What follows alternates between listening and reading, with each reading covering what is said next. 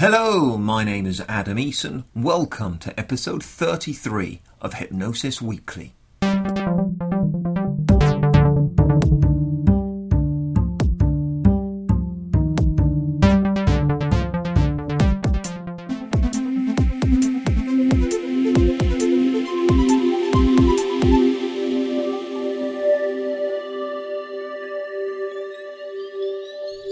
Hello, Hypnosis friends, and a very warm welcome to Hypnosis Weekly. Once again, in my own highly biased opinion, I think I have a sensational headline grabber of a show lined up for you today.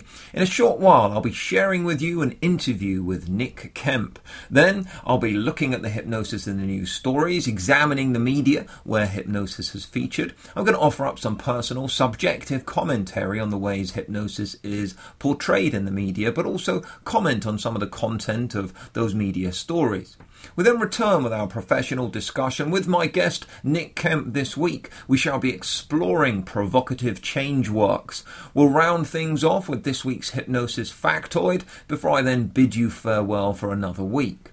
As I say at the beginning of every Hypnosis Weekly episode, this podcast is something that I want to encompass a feeling of embracing diversity, celebrating the field of hypnosis and encouraging friendly, professional, enjoyable discussion and debate, as well as doing its best to inform and educate. I do not share the same stance as most of our guests and at times have major differences in approach and leaning, but all are incredibly lovely people who I'd happily talk with until late in the pub, and all of whom, following their time here on Hypnosis Weekly, I have a great deal of respect for. If you have questions, queries, thoughts or feedback, do get in touch via the Hypnosis Weekly website. All the references made in the discussions, along with related links, are posted at each episode on the website www.hypnosis-weekly.com. You can add your thoughts, comments and any suggestions there too. Please do share this podcast on Facebook, Twitter and anywhere else to help us reach more of the hypnosis community. It's greatly appreciated. So, first of all today is this week's interview. I am thrilled to be welcoming Nick Kemp to Hypnosis Weekly. Nick Kemp is someone who seems to have been a permanent fixture in these fields throughout the years that I've been involved with it.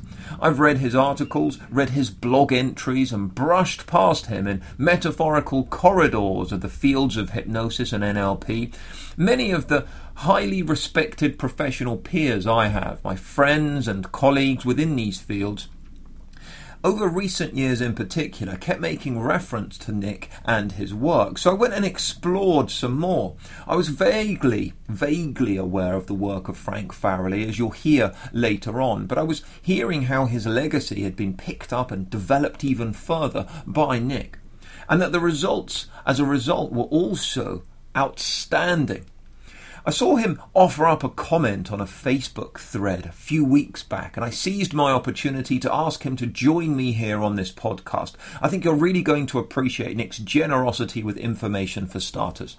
So for now, get comfy, my friends, turn up the volume, sip on your tea. Enjoy this week's interview.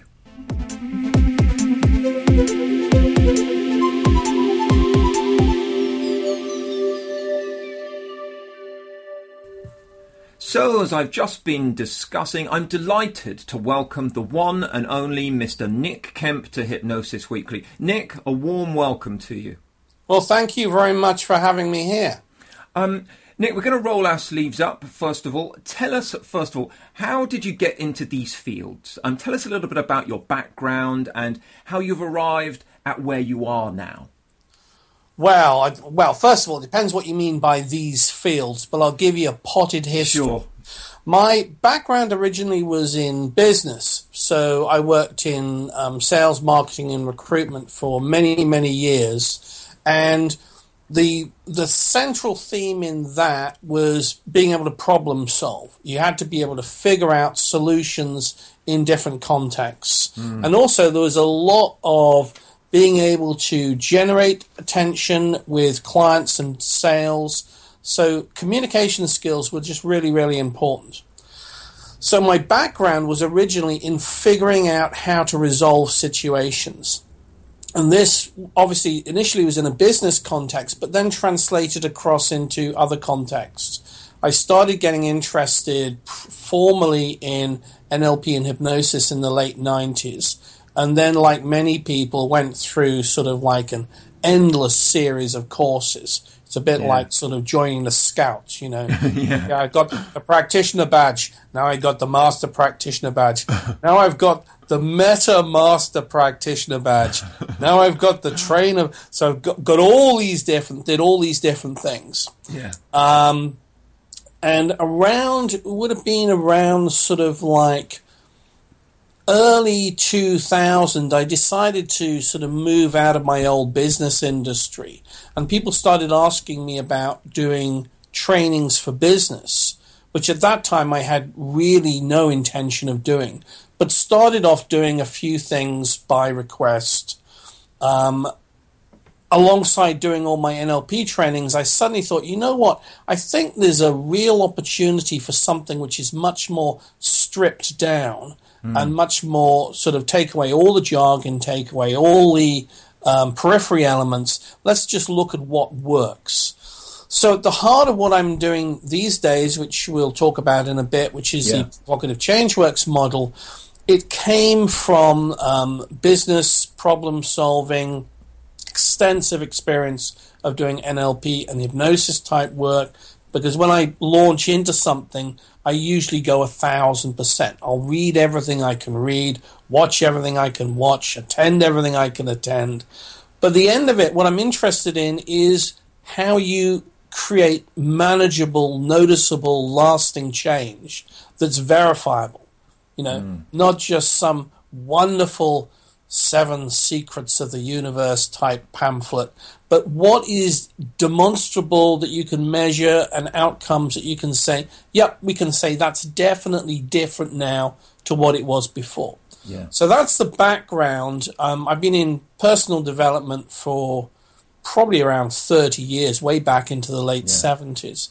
But the last 20 years have been sort of refining the PCW model and teaching that literally all around the world, Asia, USA, Europe, and of course in the UK.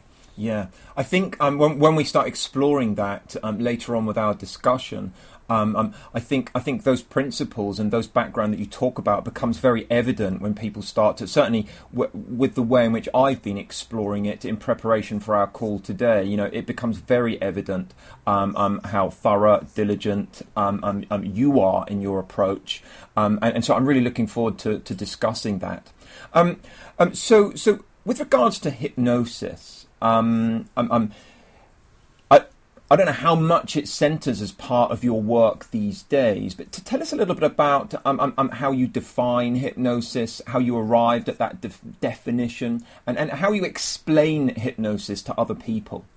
Okay, well, hypnosis has got to be one of the most misunderstood, misconstrued terms on the entire planet. You know, I'll have clients come to me say, I tried hypnosis and it didn't work, or they couldn't put me under.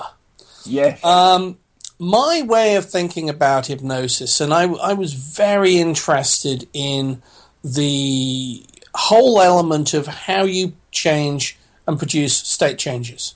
So I think of hypnosis as classical definition, fixed point of attention to the exclusion of everything else.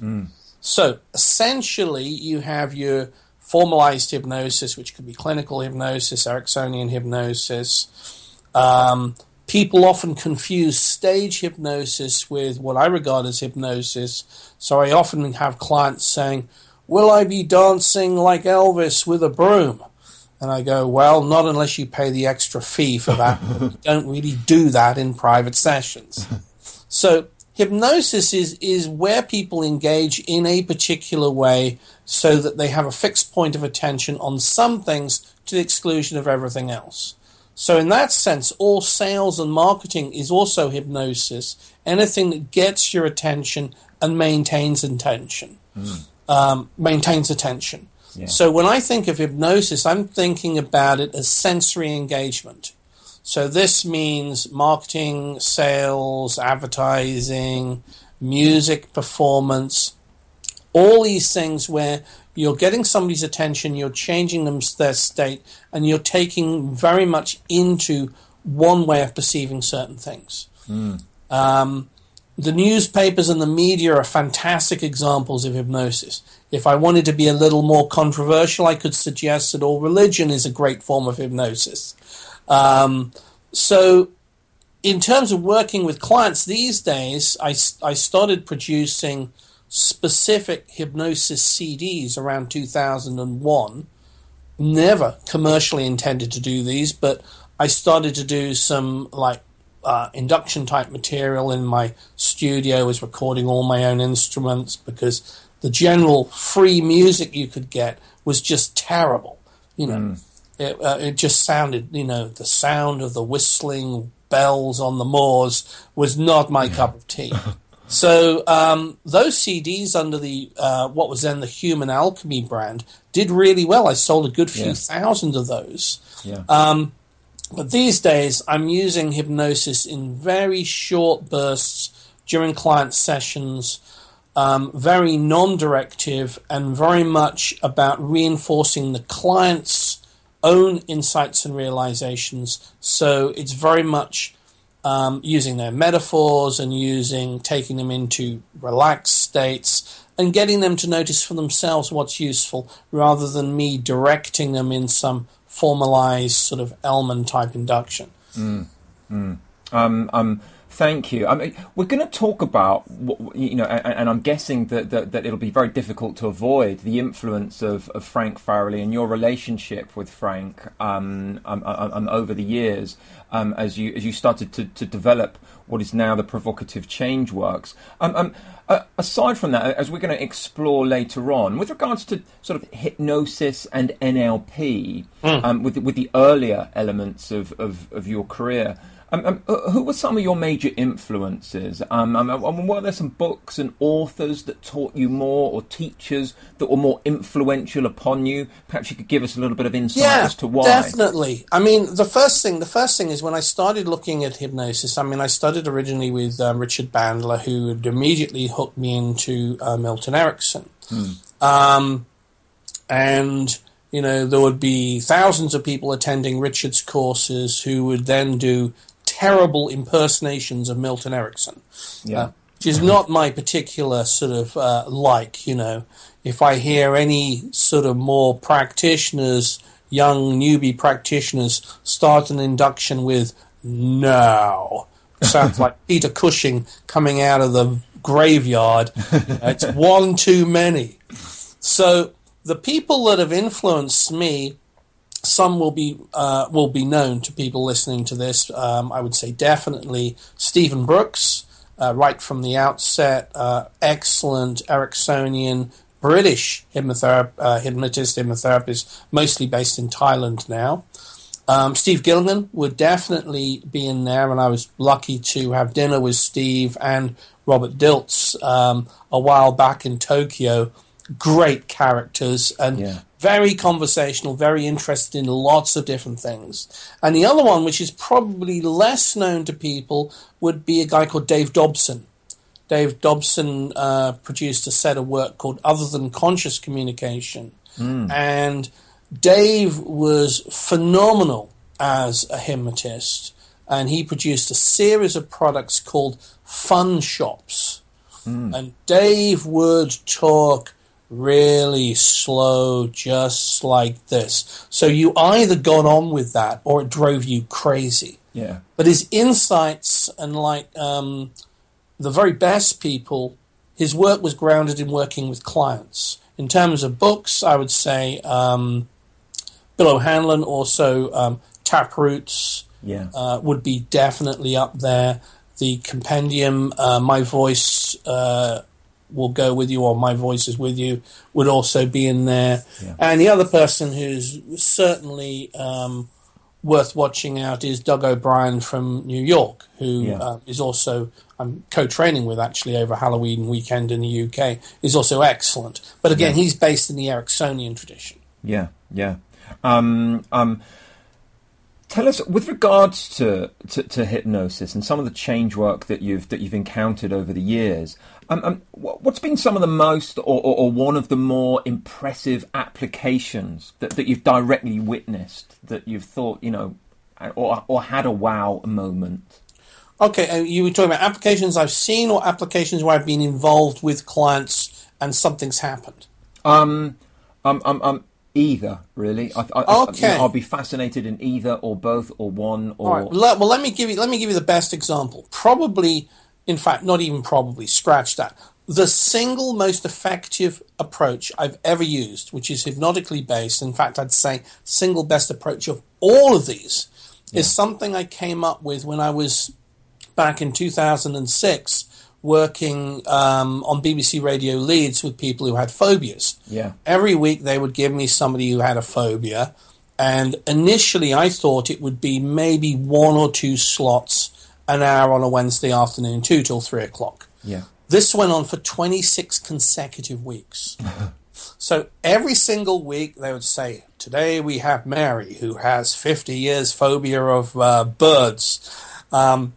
So what happened in these situations, because what would happen is we'd go into the studio, do what we call a trail for the program, where we talk to the phobic client, and I'd give some feedback. Then I would go off for an hour. Then we would come back in and record the results. Or go into a live situation where we would bring in live tarantula, or go to live tropical house in Leeds to see snakes or whatever else. So we would test the work.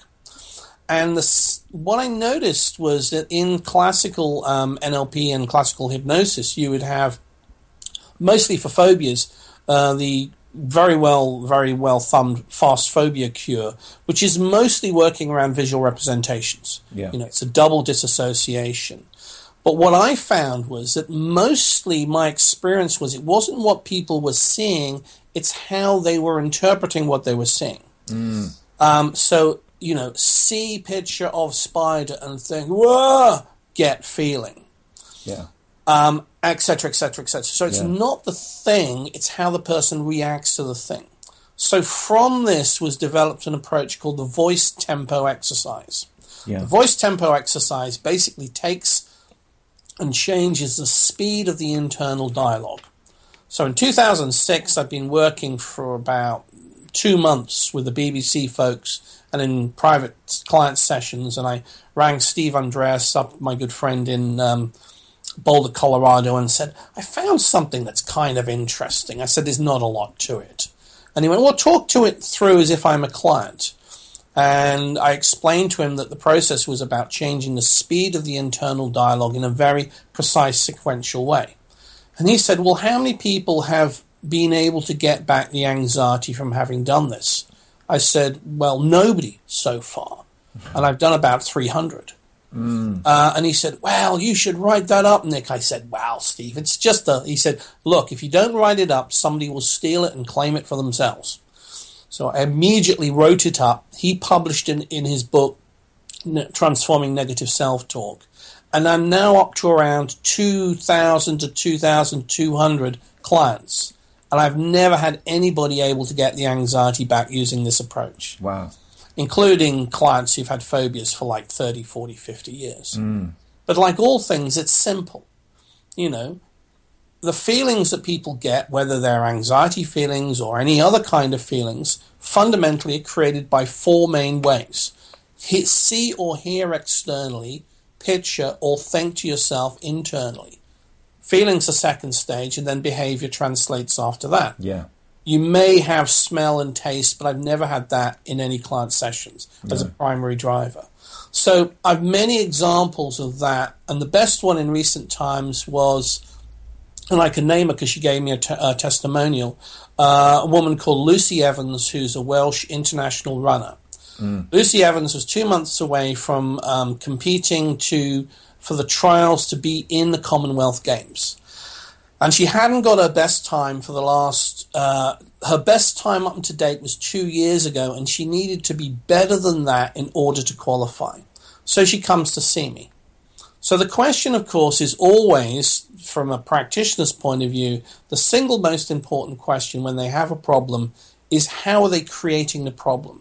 What are they doing in order to create the consistent, recurring experience they're getting at the moment? And what we find is that Lucy, unsurprisingly, is not primarily driven by visual representations. And all her coaches have talked about focusing, looking at, thinking about everything visually, so that hasn't worked. So, before she starts a race, what's the thing that goes through her head, which creates the anxiety? Find out phrase, change phrase, comes back a week later, has won every single race, but still doesn't have her best time. So we do some more work, and I say, well, what would make it better? And she says, well, on the starting blocks, I need to be faster off the starting blocks. So pull up our good friend YouTube, get as close a representation as we can, do some hypnosis work and sort of tweaking to get her into the right state of concentration and relaxation. And all the sessions, of course, that I do with clients are recorded. She goes away, listens to the session. Brilliant. Week later, I get an email saying I just got my lifetime best starting time for the 100 meters. I'm now qualified to run in the Commonwealth Games. Wow. So that's good evaluation, you know. There's no fuzziness about it. No. It's like this before and it's like this after. And I still am in contact and do Skype sessions with her when she's in the US to continue to refine and tweak developments and refinements. So there's coaching examples. I could give you business examples, therapeutic examples, but essentially it's always the same thing. It's problem solving. I don't categorize things in therapeutic, business, coaching, personal development. No. It's all about problem solving. I love to hear that. Sorry, I was so engaged with that I completely forgot that I'm actually here. You're still here, Adam. Yeah. I'm supposed to be keeping some structure to things here. Okay, yeah. I really loved hearing that. That's real music to my ears. Tell us a little bit, Nick. If you could go back to when you started out exploring these fields and were going into these fields professionally, with the hypnosis, with the NLP, all these years later, knowing what you know now, is there anything you'd do differently at the start? And if so, what? And is there any advice, therefore, that you'd extend to hypnotherapists of today? Yeah, I think that there's definite things I would think about. I mean, the best advice I had in terms of doing an NLP course is don't read anything before you go in, just go do the course. Right. Because people would turn up with having read all sorts of somewhat, in cases, variably skilled written books, and just think, yes, but are we doing this? Are we doing that? I went in with no idea at all, and that was fantastic because it was essentially a clean slate.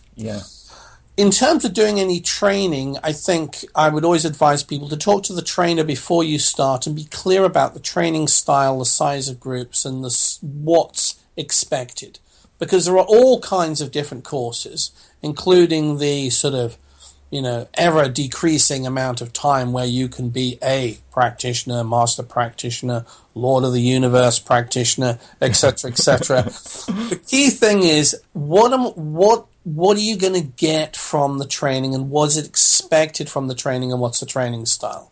So I would definitely look at that.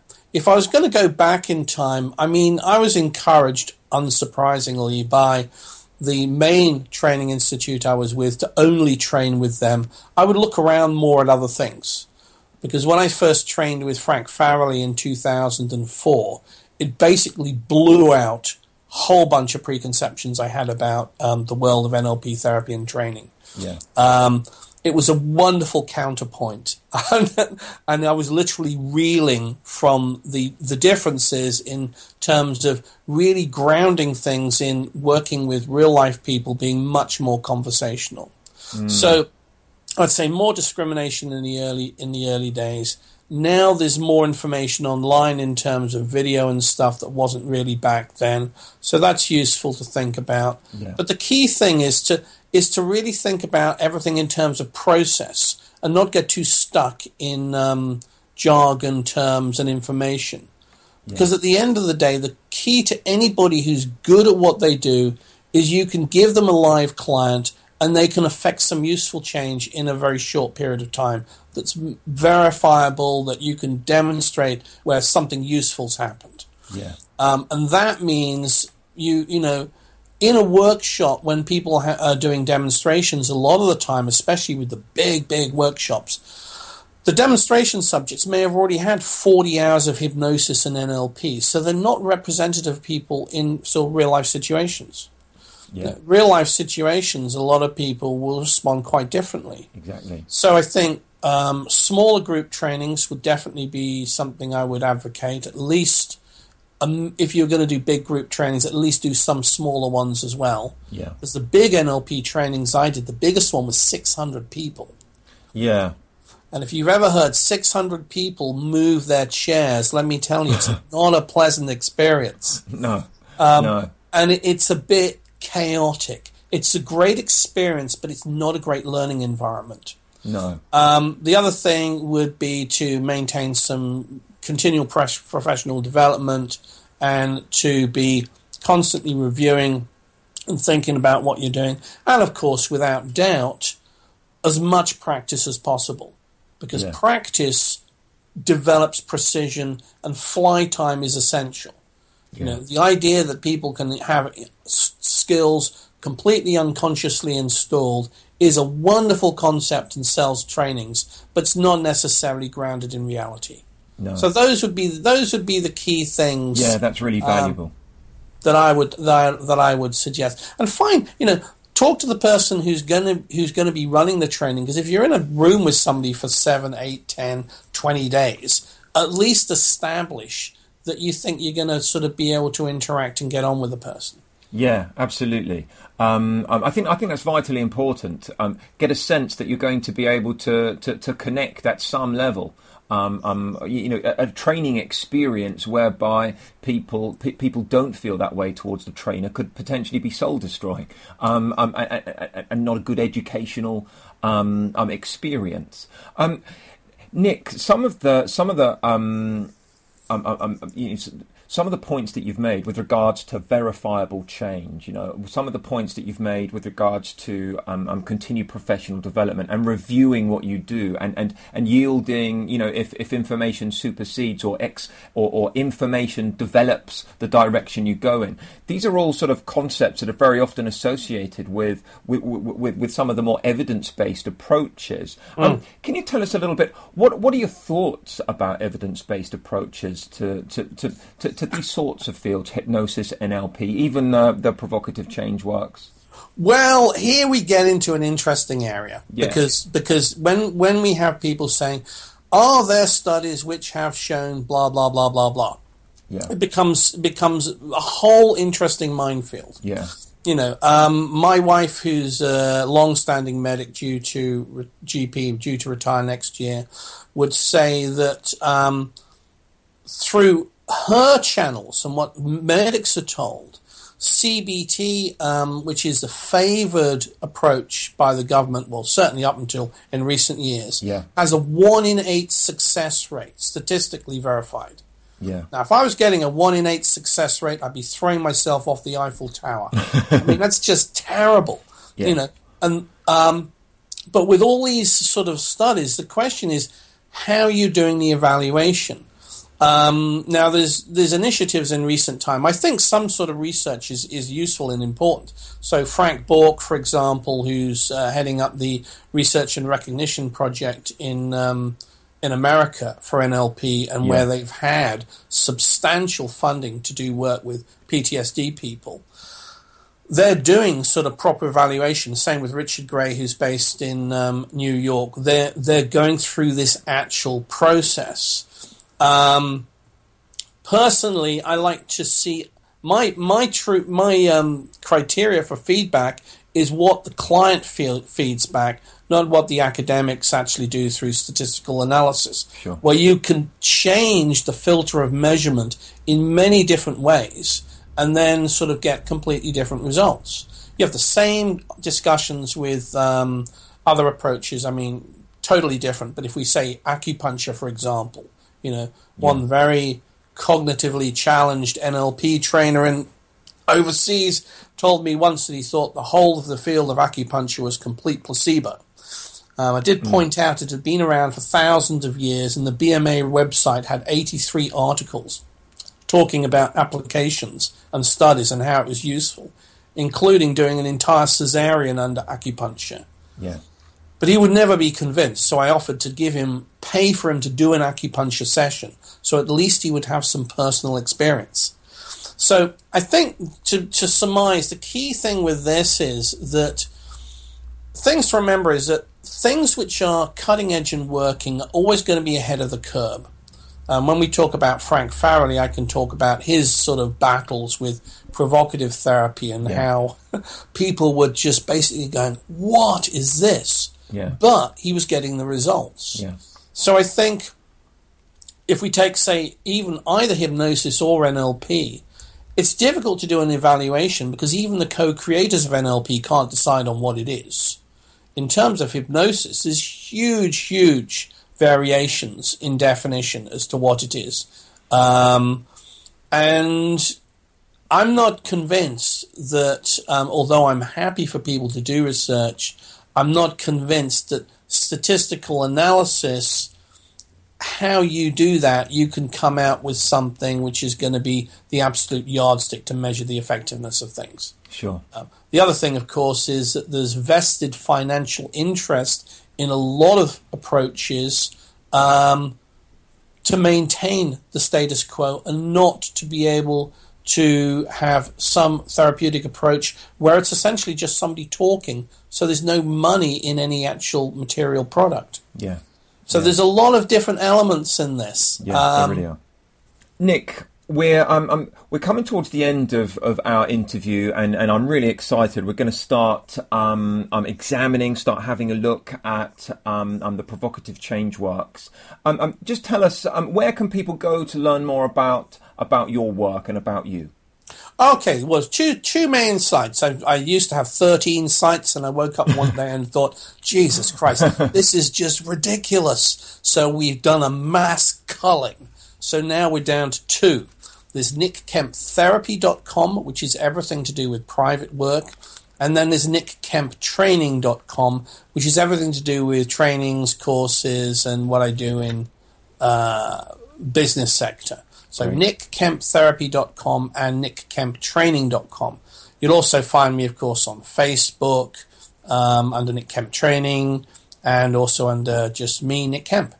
Great. And there will be links to both of those sites and the Facebook pages over at this particular episode of Hypnosis Weekly on this particular page. For now, Nick, thank you very much indeed. We'll look forward to welcoming Nick back in just a few moments. Great.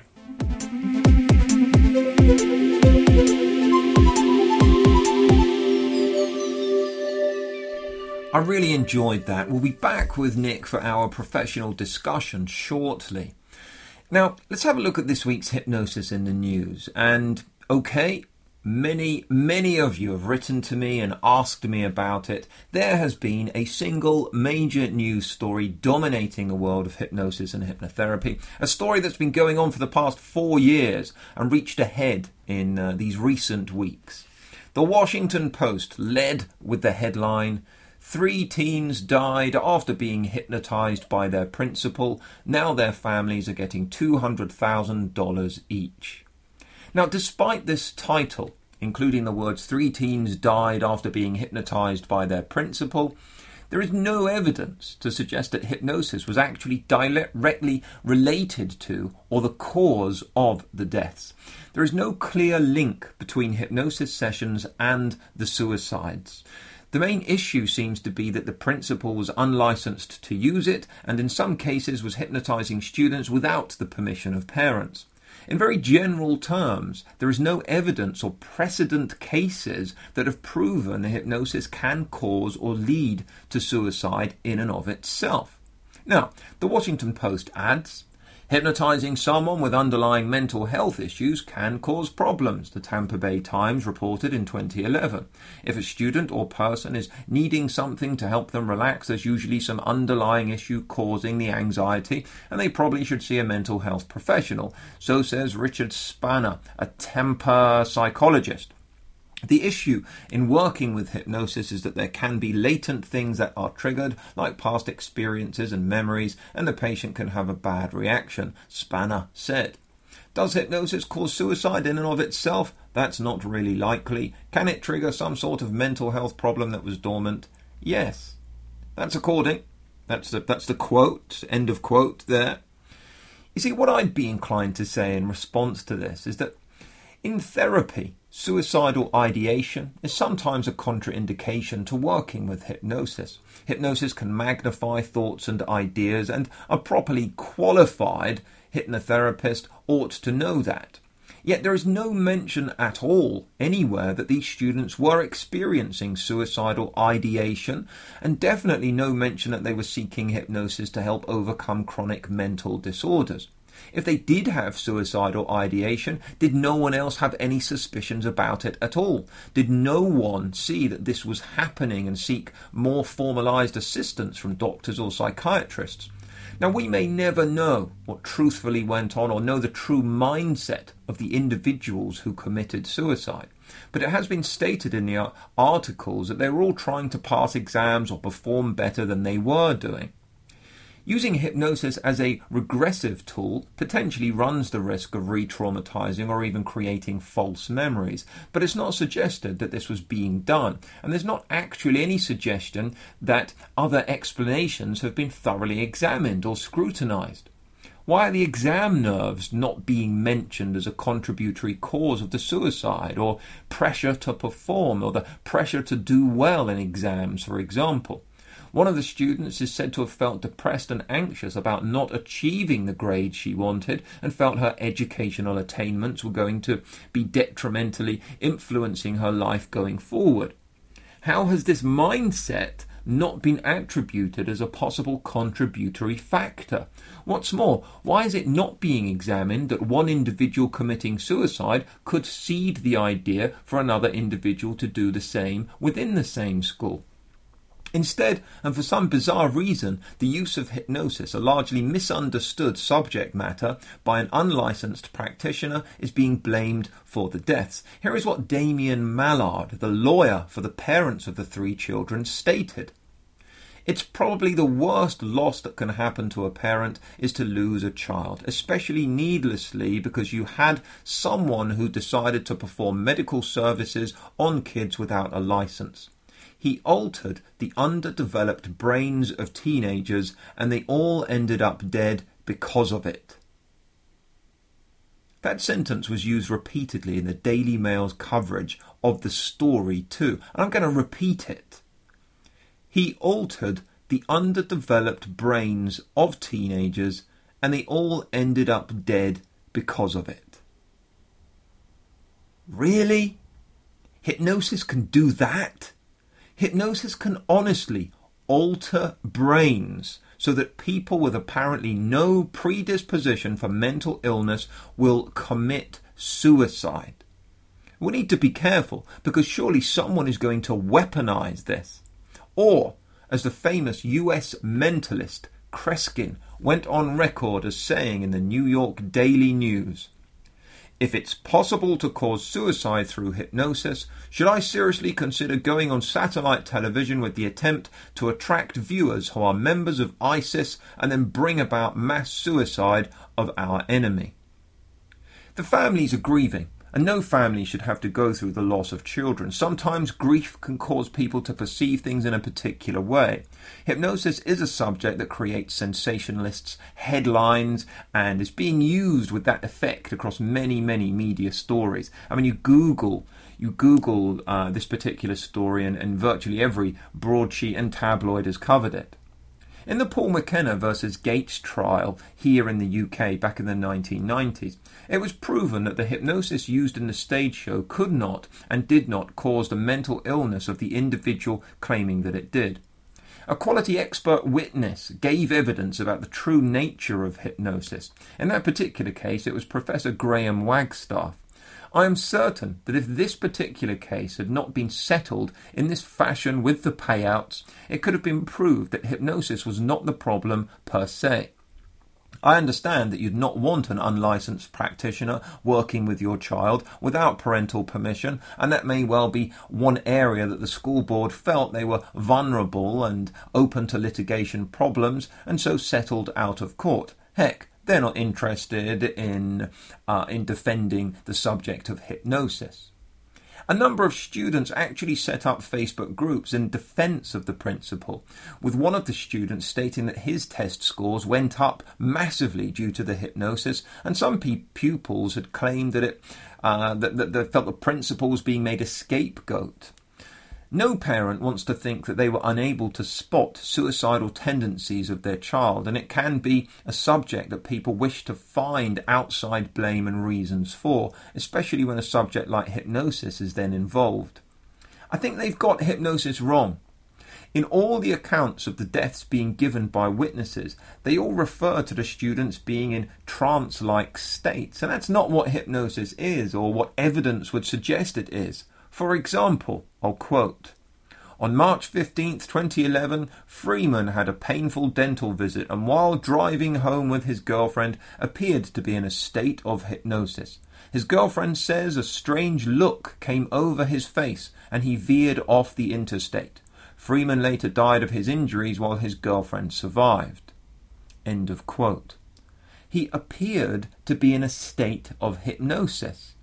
What do they mean by that? How does someone appear to be in a state of hypnosis? Was he walking around like a zombie with his arms extended in front of him? Is that really evidence of what hypnosis is or does? The evidence would suggest that hypnosis is not like that and is not about that at all. This is a common misconception, a popular myth. If he was behaving in a particularly unusual way, could it not be due to something else? Another example, especially after a painful dentist visit. Another example, quote, of a witness with one of the others.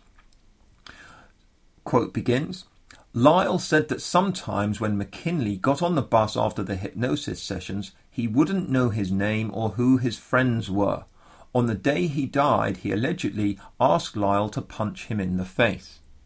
End quote. Again, this sounds more like cliché and misinformation to me. How is this proof of hypnosis? Hypnosis is not actually like that. It does not put people in places in their mind where they're incapable of functioning. This is again further misconception about what hypnosis actually is. All the evidence suggests hypnosis is quite different. The deaths have not actually been linked to hypnosis, but the words hypnosis, hypnotized, and suicide are what are making up the headlines of the mainstream media, and it's not good publicity for this field of ours. Many people are hypnotized in therapy rooms each day around the world and have been throughout modern history, and we do not have droves of people committing suicide as a result. What's more, I can find no evidence anywhere or any other case that proves that hypnosis was the cause of a single suicide. Now, this is a big discussion, and it is contentious because there are deaths of youngsters involved. And that's really sad, and I feel for the families who have lost a son or a daughter. There are undoubtedly some negligence issues and conduct issues with what went on here. But can hypnosis honestly be held responsible? What evidence is there to suggest as much?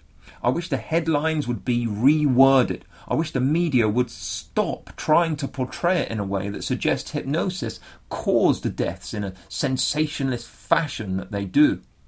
Therefore, with regards to this particular hypnosis in the news section, I shall leave you with some more words from Kreskin on this very subject.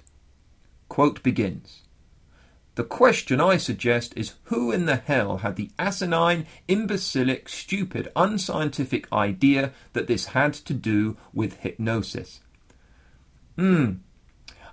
Links to these media stories that I've mentioned here are listed under this week's podcast entry on www.hypnosis-weekly.com. Next up, we have this week's professional discussion. I welcome back Nick Kemp. When I spoke with Nick briefly a few weeks back as we discussed this recording prospect, I asked him if we could examine and explore provocative change works. I really wanted to hear about it and understand it better. As with the interview, I got so involved with this discussion that I often forgot I was actually supposed to be recording a podcast. I hope you'll enjoy hearing about it all as much as I certainly did. Here is this week's professional discussion with Nick Kemp. Enjoy.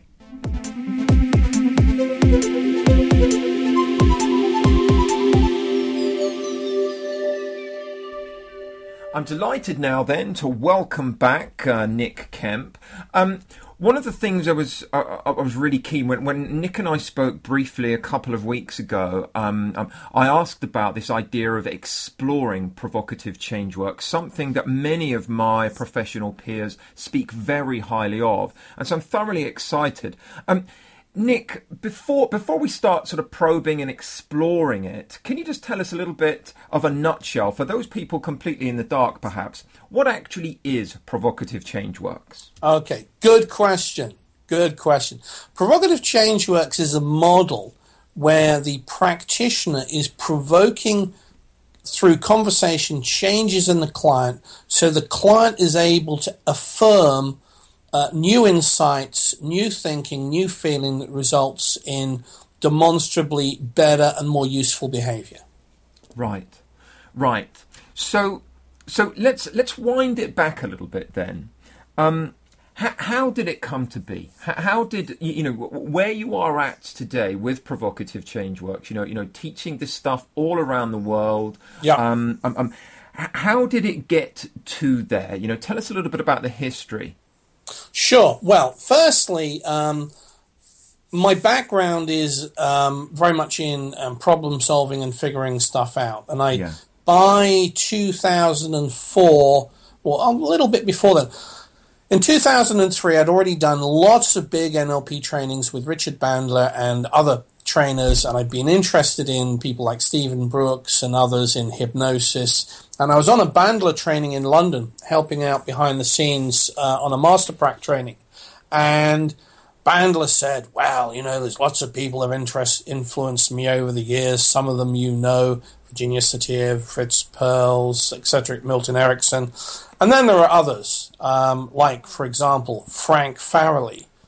And then he said something that got everybody's attention. He said, well, if you think I'm crazy, you should meet Frank. And 130 would-be master practitioners all leaned forward and wrote down Frank Farrelly Provocative Therapy. Yeah. I later interviewed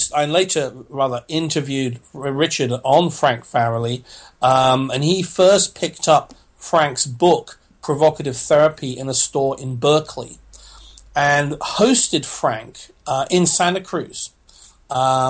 Around or just before the time that he wrote Frogs into Princes. So, long story short, 2003, I'm in this workshop. I hear the name Frank Farrelly Provocative Therapy.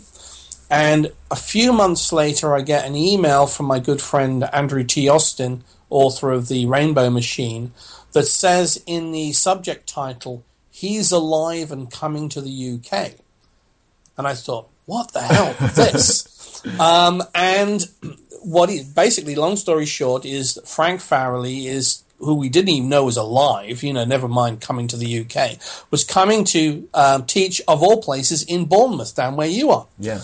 Or in Parkstone, strictly speaking. It's, near Yeah, around the corner. And so I book on this course months and months and months ahead, with the full expectation, with my background of being on courses with insane numbers of people, that it's going to be stacked out.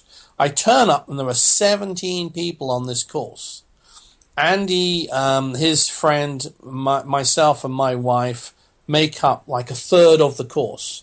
And the attendees on the course are split evenly between very experienced NLP trainers and practitioners and ardent feminist social workers, which is an interesting dynamic. And for the next 4 years, I witnessed Frank teaching provocative therapy, which mostly consists of Frank working with clients and us all looking extremely confused, trying to ask questions from an hypnosis or NLP point of view that really don't hit the mark at all. Yeah. What I'm seeing is I'm absolutely fascinated, because I'm seeing everything that I've seen in hypnosis and NLP, but I'm seeing it all done conversationally. And I can't fit it into my Ericksonian model, my meta model, my NLP thinking. I really don't know what to make of it. It's a bit like I don't even know whether I like it, but I'm just fascinated by it. Yeah. And from that, I immediately said, okay, so spoke to Frank, and I said, well, I'm interested in, what material is there? And he says, well, it's the original book, Provocative Therapy. And I said, yeah, I've got that. And he says, there is a second book. I go, fantastic. What's the second book? He goes, well, the book's called Me and God, but it's only in German. Right, brilliant. So I'm thinking, do I want to learn German? Not really. I said, okay, so what about CDs? Short answer is there are no CDs, there are no DVDs, there's no recorded material bar one cassette tape of Richard Bandler and John Grinder talking about Frank Farrelly way back in the day for some psychotherapy program in America. So I decided to get Frank over and host him in Leeds, and before then get him to come in and record his book, Me and God, as an audio book. In English? In English, because Frank doesn't speak German, that's the other thing. In English, and he comes to stay at my house, and we allocate 10 days. It's 33,000 words is this book. Yeah. And I'm thinking, just before I'm about to record him, I suddenly have this thought, shit, what if he's one of these people that's not able to perform in front of a microphone? Because we could be here forever. Yeah. Some people, presentation-wise, are just not that comfortable.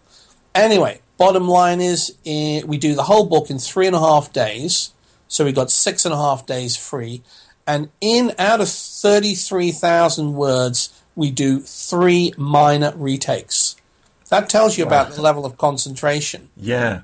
So I become friends with Frank and host him every year in the UK, as well as taking him down. He does some workshops at Sue Knight's down in Buckinghamshire, which are very much in-house workshops she does.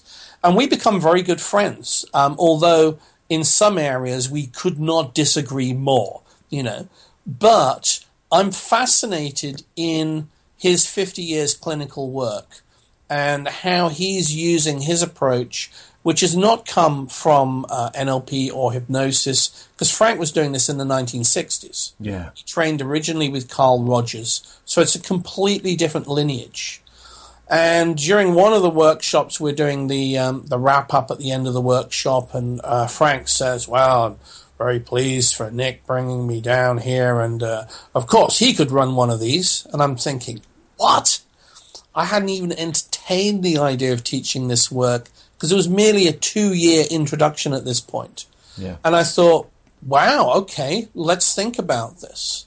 So I started around 2009, co-presenting with Frank on the Leeds UK workshops. Some of that's actually, we've documented all that. Some of that will be released. But also what I'm noticing is that in my own work, I'm using a lot of Frank's work, but it's not straight ahead provocative therapy. So I think it'd be more correct and accurate to call it something different. So I come up with the name Provocative Change Works, which is also my kind of fun, having everybody use the embedded suggestion every time. Yeah. Provocative Change Works? Yes, it does. I can't claim that sole sort of embedded command is responsible for the success across the planet, but I don't think it's done any harm. No. And now I'm teaching that in 13 overseas countries across Asia, USA, Europe, and of course England. Yeah, wow. So PCW is essentially all Frank stuff, but added in a lot of Ericksonian type work, but with my twist on it, and time framing things specifically for coaching or therapeutic clients, so they get a recording of the session. So it's many more levels and layers to it. Yeah. Now, I want to ask you about it. One of the things that I'm really intrigued with there, though, is the fact that Frank himself and Frank affirming his belief in you and your knowledge and so on, I think is quite indicative of some of the components that I've seen with regards to the relationship between the two of you. The way that you communicate about him, the stuff that I've read and so on, I love the idea that you even say that, you didn't always, you don't always necessarily get on or agree with everything in the same way. Can you just tell us a little little bit about your relationship with Frank, how it developed, and how it has provided the sort of foundation of what you now do? Sure. Well, Frank's a real straight-talking guy. Yeah. So in my life and even in my business world, I always found I got on best with the people who had a definite point of view and were very straight-talking. Yeah. When I first met Frank, we discovered that we had a mutual love of certain things. The main thing being movies. Yeah. When he was bringing him over to record him, as soon as I mentioned that I had a home cinema set up with a giant screen and 7.1 sound, his eyes lit up massively. And Frank's the only person I know who's ever been able to sit and watch one day, over a 3-day period, we watched all 3 seasons of the Western Deadwood with Ian McShane. Yeah. And high definition. Now, let me tell you, that's some going, because on the second day, we managed to start at 9 a.m. and finish at midnight. Basically hallucinating night fights in the Old West. So Frank was a great conversationalist, a great lover of music, singing, basically human interactions and human experience and expression. Yeah. And he was exactly the same when he was in the workshop or if he was out taking him around his favorite trip. He loved to go around Walmart in Leeds and look at all the endless different aisles and things there. He had an innate curiosity and driving force into wanting to know about things. He was also very interested in technology, so he was a big Mac user, which I teased him mercilessly about, being a PC person. Yeah. And very interested in photography. So all the things he was interested, if we think from an NLP or hypnosis point of view, visual medium, auditory medium, very interested in that whole world. So we became good friends as well as professional colleagues. Yeah. And I have many sort of private conversations which he suggested we recorded, so I recorded all his conversations. When he passed away a few years ago, he basically bequeathed the archive of all his material to myself. And his son, Tim, rang me up from Wisconsin and said, Nick, I've got all this stuff here. What do you want me to send over? And I said, well, Tim, how much have we got? And Tim said, well, look, bear in mind, Frank never threw anything away. There's boxes and boxes and boxes of material. And he said, look, I've costed it up. It's going to cost $2,000 just to ship it. And that's the most inexpensive way we could do it. And I said, Tim, ship the lot. Yeah. Ship everything. Yeah. So I have material going back, predating NLP, even predating Frank creating provocative therapy. Wow. And the thing with Frank's work is that it was hugely, hugely ahead of its time. Yeah. Although he trained with Carl Rogers, it's fairly much on record of Carl Rogers saying, if I was starting out again, I would really be looking at the sort of approach that Frank's working with. And Bandler and Grinder, the co-creators of NLP, said to Frank, we think of you as the rocket science of the whole personal development field. And even when I interviewed Richard Bandler around sort of like 2006, he was saying that Frank was one of the few people who was really getting results. John Grinder, similarly, I hear through third-party sources, was very, very respectful of Frank's work. Frank never spoke to Milton Erickson directly, but he did speak to his wife, Betty Erickson, for a period of time on the phone, and she said that Milton was very interested in what Frank was doing. Right, wow. Do you think that your friendship with Frank, that outside of outside of his professional work, helped you to understand some of the underpinning philosophy behind it, and therefore made you more sort of appropriate as someone to pick up the mantle and go and share it with the world? Absolutely, because Frank never explained anything. People would come to a workshop, which would be basically a series of interviews or demonstrations, and then the audience would be invited to ask questions and make comments on what they were seeing. The difficulty, of course, is that people are seeing this multi-leveled, multi-layered change process with no reference into NLP hypnosis or anything else, and wouldn't know what to ask. Yeah. So you would get sort of like some very well-meaning but incredibly clumsy questions, or some occasionally quite good questions, but mostly people were just confused to hell from watching stuff. You know, one of my jobs and roles has been to decode what Frank's doing to make it teachable for people. And there's really, around the world in terms of provocative therapy, there's really only one other person who I would rate highly, which is Dr. Noni Herfner, who's based in Munich, who had been hosting Frank for much longer than I had, and who really got the spirit of, this is about a friendly communication. You know, this isn't like Jack Bauer from 24 torturing some Iranian suspect. You know, it's done in a friendly way so that the provocation is done as if talking to an old friend. Yeah. And the spirit of that requires a really, a real awareness of human interaction. And Frank famously said, one of his quotes was, "Throw away your professional dignity in the service of the client." So, without doubt, the friendship and the association allowed me to be able to really probe and ask questions. And he was really interested because a lot of the time, let's remember, there's nobody who had the background in NLP who was up close looking at what he was doing.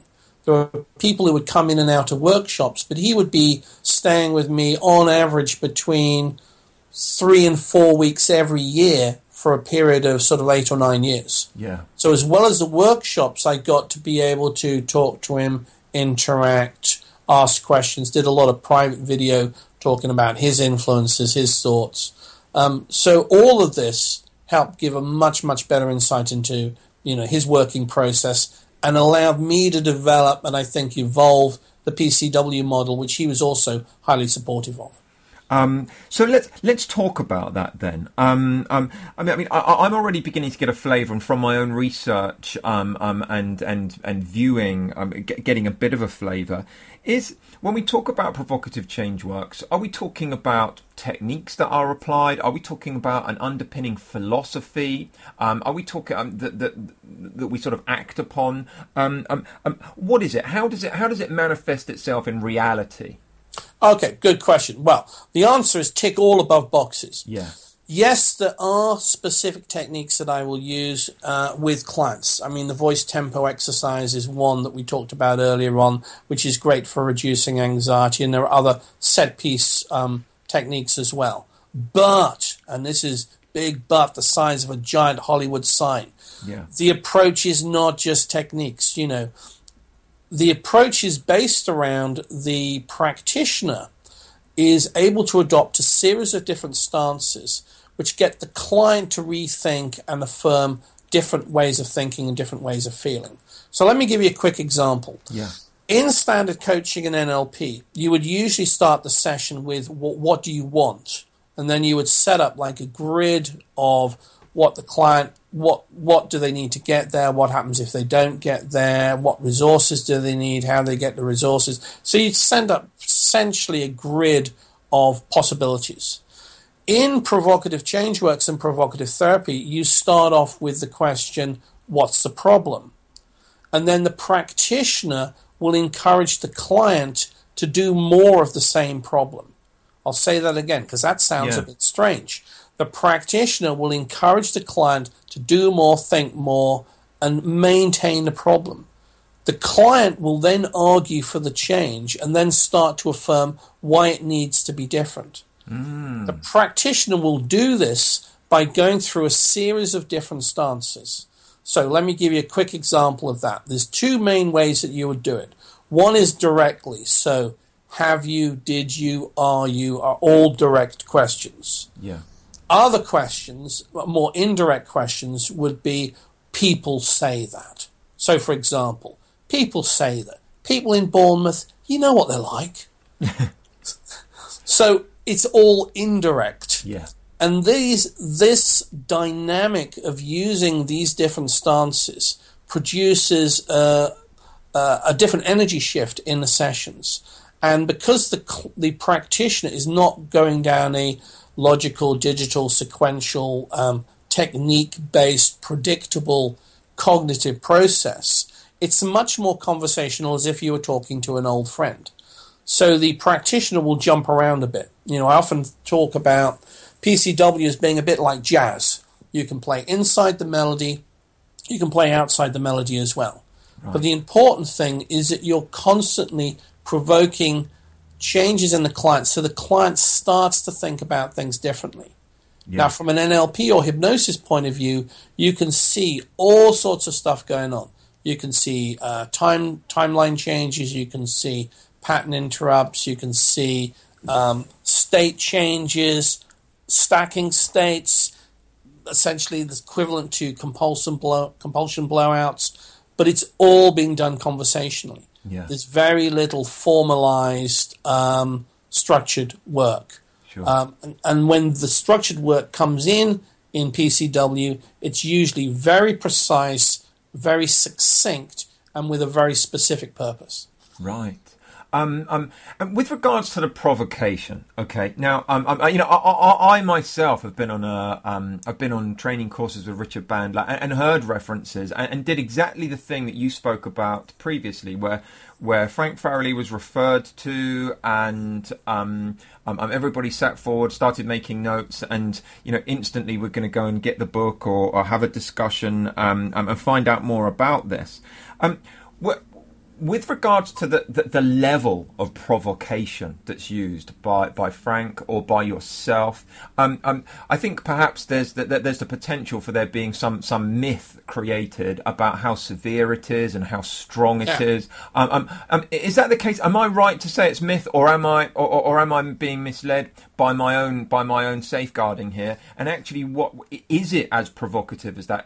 Is there a call for things to be quite severe with the provocation? Well, the first of all, the challenge for me is in teaching this, and in the end, I started to do introductory talks, which is essentially what I call a level 1 training as an overview of PCW. Yeah. So it'd be mostly teaching people about how provocation works. Sure. And then after the first few trainings in Japan, they wanted a full practitioner. So I made it into a 10-day training with case studies and much more intensive exploration and lots of fly time and interaction. Yeah. The biggest challenge is that there are the difficulty is, especially if people are coming at things from an NLP point of view or some hypnosis schools, where they see everything as almost like pre-packaged, everything is sort of like wrapped up into digital, logical, sequential sequences. Yeah. The secret to provocation is the ability to work in a light way with clients, but also the degree to which you do that will depend vastly upon what's coming back from the client. The other thing is that the client's experience can be very different from the people in the audience. Yeah. So very early on when I was back teaching NLP courses, I was teaching Prax and Master Prax. On one Master Prax course, I was demonstrating some of Farrelly's work. And I was working with this guy, Adam, another Adam, not you, a different Adam. Yeah. And one of the women in the audience at the end of the session said, I just think that was outrageous. I mean, you just savaged this poor guy. The client, Adam, went, really? I loved it, he said. This was the first time I got to honestly talk about this issue without any sort of like fuzzy, disassociated intellectualizations. I'd like to keep going. So there's a very different perception often from the client and from people watching the client. And then there's also a whole bunch of people who've never been on any trainings who have completely made their mind up that anything that results in provoking change in the client is a bad thing. Yeah. Which I would arguably and respectfully suggest that if you're paying someone to work with you, if they're not able to provoke or stimulate any change, there's a very strong case to say that's taking money inappropriately for work. Yeah. Because you may be at best doing nothing, or at worst reinforcing the same problem the person's come with. So the provocative therapy, and I said this openly to Frank, was like the best kept secret on planet Earth. Yeah. I mean, it was just ridiculous. The number of people who knew about it was tiny, and the misconceptions were phenomenal. Richard Bandler sort of, obviously, in my view, was influenced by Frank, but didn't really get Frank's work. And I interviewed Richard quite extensively on this, and I also interviewed Frank on Richard, so I got it going both ways. The key thing with working using provocation is it's all context relevant. It depends what's coming back from the client. Right. Because one of the things as a practitioner is you don't have a preset, this is what I'm going to do, route map, sort of satellite navigation through the sort of deep recesses of the client's psychological problem. You're only working with what comes back from the client in the here and now. And that's why you need the skill to be able to pay attention, watch, and listen to what's happening. So it's not going to be, you're not going to learn to be able to use these skills in just a couple of days. No. But you can get a sense of how to use it, and with greater integration can really do extremely well.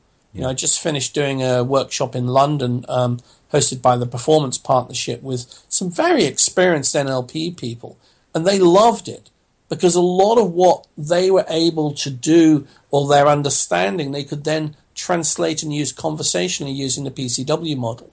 Yeah.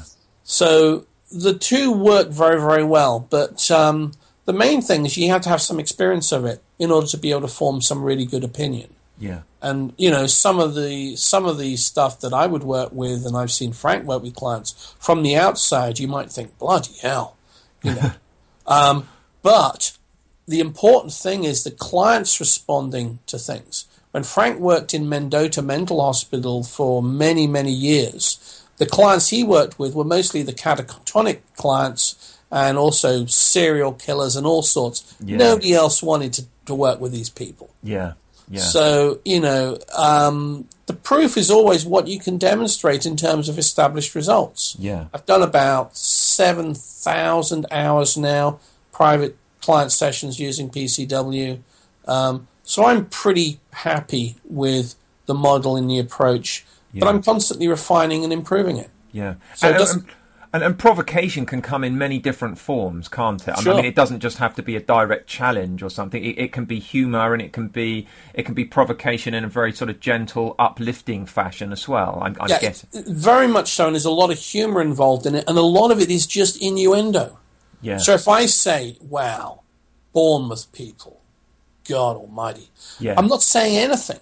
All the gaps are filled in by the person at the other end. Yeah. You know, so for example, of the different stances, you would have like one of the stances would be the ABC stance. So you might say to a client, okay, would you describe yourself as like absolutely brilliant, average, or lift and go to the top floor? So you're eliciting an analog response from the client. Yeah. Similarly, another stance would be the digital stance. Okay, well, is it this or is it this? Yeah. So one of Frank's classic interviews that I saw him do on the first workshop, he talked with this girl about, she was asking about achievements in life, and he talked about, well, there's winners and there's losers. And he polarized the whole world into just these two categories. Yeah. Now, of course, he doesn't believe that, but he's using that as a stepping stone to get her to think differently and to get her to affirm what's useful and what's helpful. The whole philosophy and the whole ethos behind PCW and PT is to assist the client in affirming what's better and more useful for themselves. So they become the authority, not leading them down so they're reliant upon the practitioner or therapist. Yeah. And then the client becomes more empowered and they become more self-empowered and find what's useful for themselves. Yeah, yeah. Yeah. Now, I could just continue non-stop asking and exploring this. You know, I find it so thoroughly stimulating, and I myself am very keen to come and attend one of your trainings, and I really hope to do so in the near future. For those people that are listening that want to learn more about this particular approach, is it the same websites or are there different places they can go?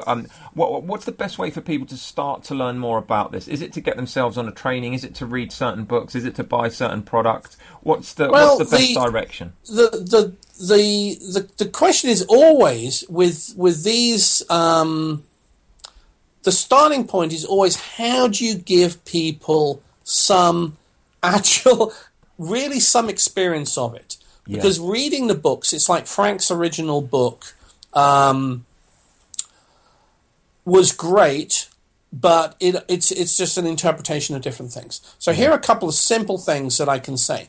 On the 27th of October, the Performance Partnership, which is based in London, I'm doing an evening down in London, 7 to 9:30, which will be extremely inexpensive for people who are just interested in an introduction to what it is that I do. So that's Tuesday, 27th of October. I'm running a level 1 training in London from, he says, looking at his diary here, the 28th, 29th, and 30th of November.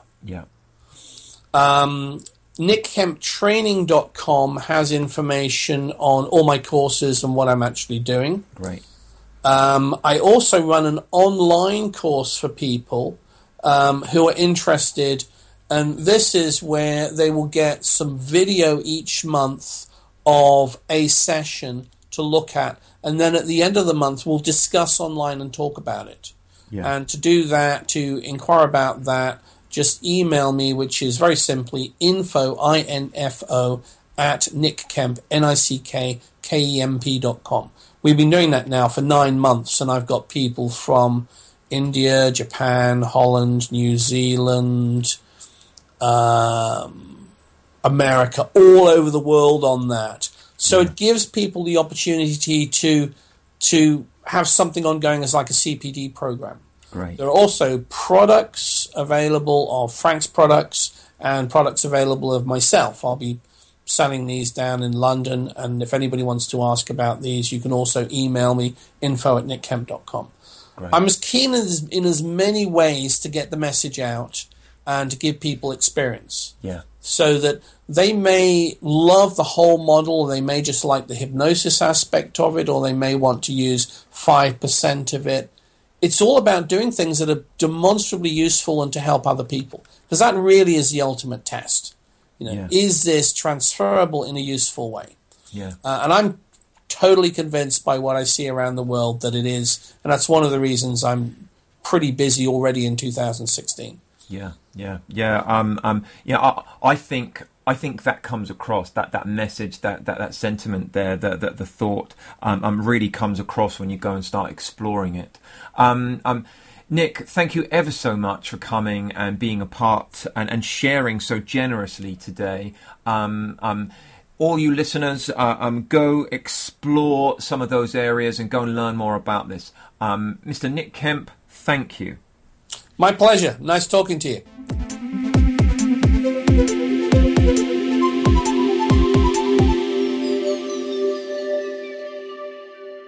I thoroughly enjoyed that discussion. Some fascinating information there. I spoke to Nick after the recording and could have carried on talking with him all day and all night.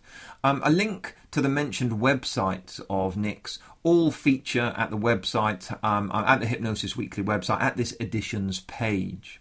Now then, on to our hypnosis fact of the week. And the fact is simply this. What hypnotizability means and should mean is still very much up for discussion. So there is currently some debate as to what hypnotizability scales actually measure. Kirsch and Brathman in the early 2000s have pointed out that traditional scales such as the Harvard scale or the Stanford scale measure responsivity to suggestion in hypnosis. However, this does not take into account the fact that people also respond to suggestions without a hypnotic induction.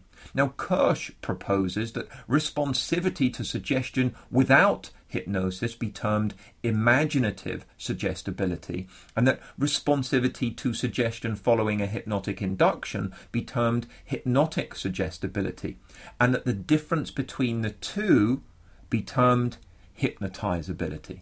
An interesting one, another debate for us hypnosis eggheads. I do have many more exciting guests that I'll be welcoming to Hypnosis Weekly in coming weeks. We'll be discussing, debating, celebrating, and above all, remaining friends. And to repeat, all the references made in the discussions, along with the related links, are posted at each episode on the Hypnosis Weekly website, www.hypnosis-weekly.com. That's Hypnosis Weekly with a hyphen in the middle.com. Next week, we have a slightly briefer but a special edition of Hypnosis Weekly that will involve some collating of information from all our previous editions before we return to our usual format with some fabulous guests thereafter. I absolutely welcome your thoughts, comments, suggestions and questions, so please do message me or add them on the Hypnosis Weekly website, and I'll make sure they are addressed, answered and explored accordingly. Please do share this podcast on Facebook, Twitter and anywhere else. Really help us reach the hypnosis field. My thanks again to Mr. Nick Kemp, and thank you for tuning in. My name is Adam Eason. This has been Hypnosis Weekly. Until next time, goodbye for now.